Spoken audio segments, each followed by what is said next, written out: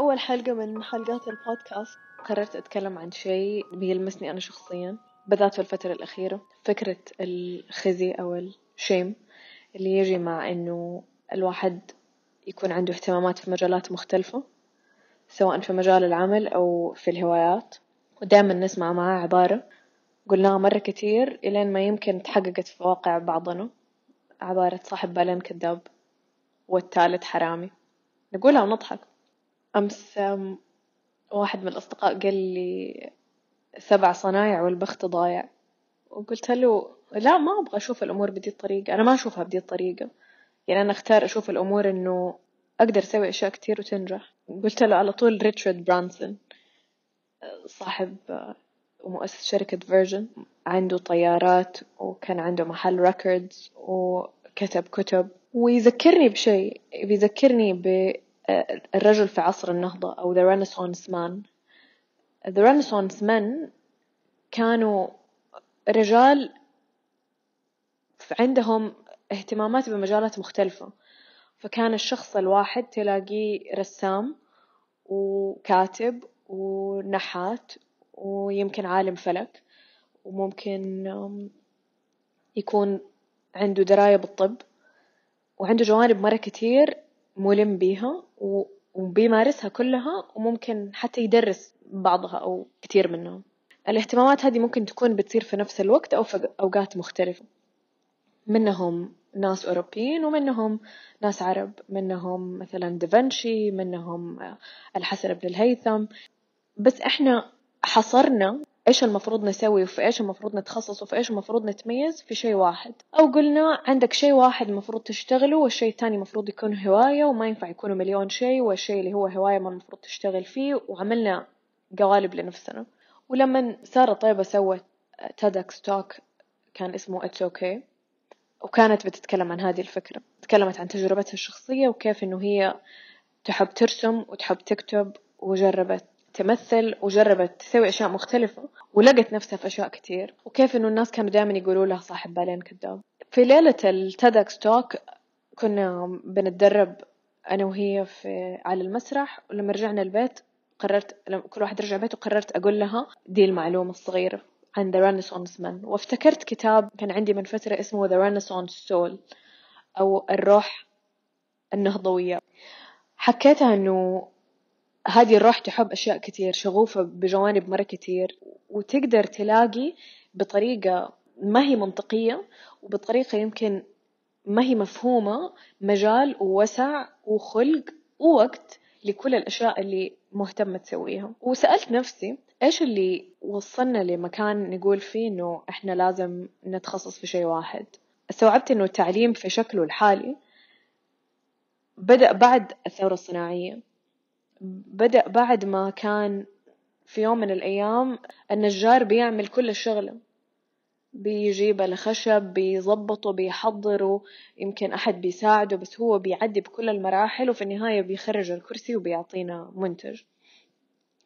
إلى صرنا بنشتغل في مصنع في آلات بتسوي الأشياء، وآلات مسؤولة عن جزء معين، آلات مسؤولة عن جزء معين في العملية الصناعية. فهذه الآلة بس شغلتها إنها تعمل أزارير، وكده عملنا في البشر إنه أنت شغلتك بس حتجلس تخيط أزارير من الآن إلى بعد 20 سنة.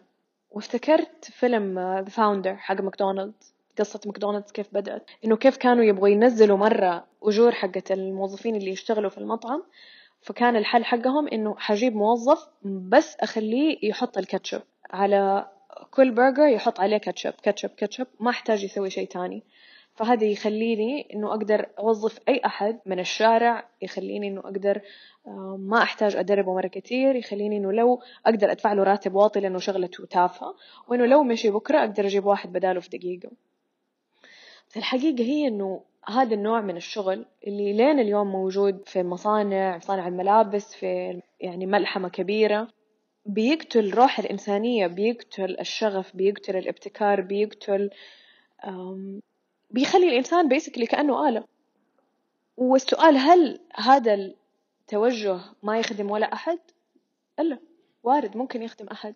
فممكن يطلع إنسان يكون يحب العلوم وبعدين يصير يحب الفيزياء وبعدين يدرس في الجامعة فيزياء ويسوي ماجستير في ذا المجال ويمكن دكتوراه ويصير عالم فيزياء.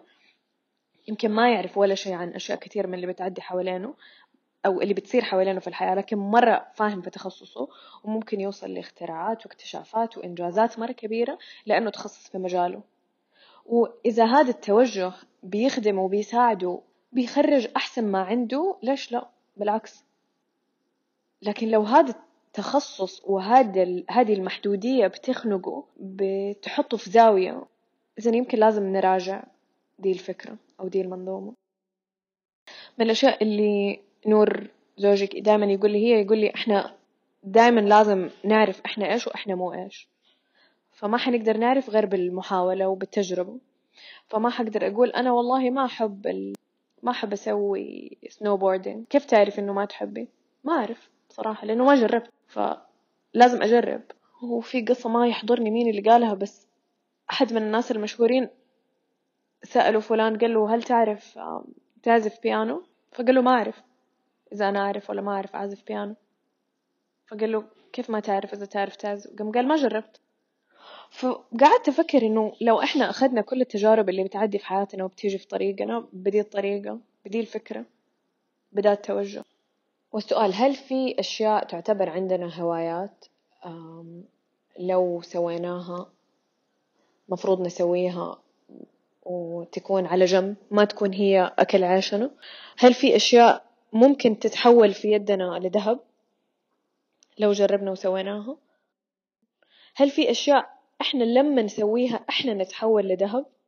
احتمال كبير، بس ما حنعرف غير لو جربنا. فالسؤال هو قديش إحنا بنحجب نفسنا عن تجارب وعن محاولات وعن خبرات وعن مجالات شغف بتيجي على بالنا مرة كتير وبتيجي في طريقنا مرة كتير عشان عبارة صاحب بالين كذاب. ليز جيلبرت اللي كتبت كتاب Eat Pray Love وكتبت كتاب Big Magic في مقابلة ليها على يوتيوب مع ماري فورليو، كان معاها الكتاب وكانت بتتكلم عنه ورمت الكتاب على الأرض وقالت This book is not my baby I am its baby. إنه هذا الكتاب أنا ما ولدته، هذا الكتاب هو اللي ولدني من جديد.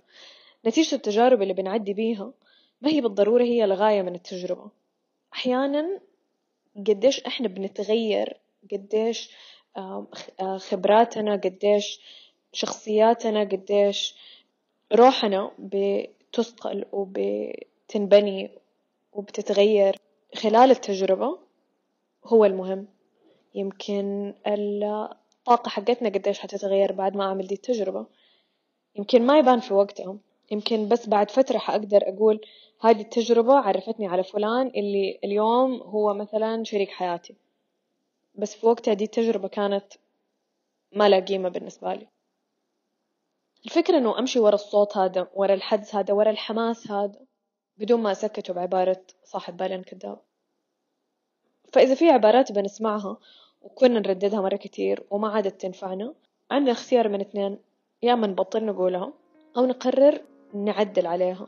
فأنا في كل مرة أحد حيقول لي صاحب بالين كذاب حقول في نفس اللحظة صاحب بالين مبدع والثالث عبقري.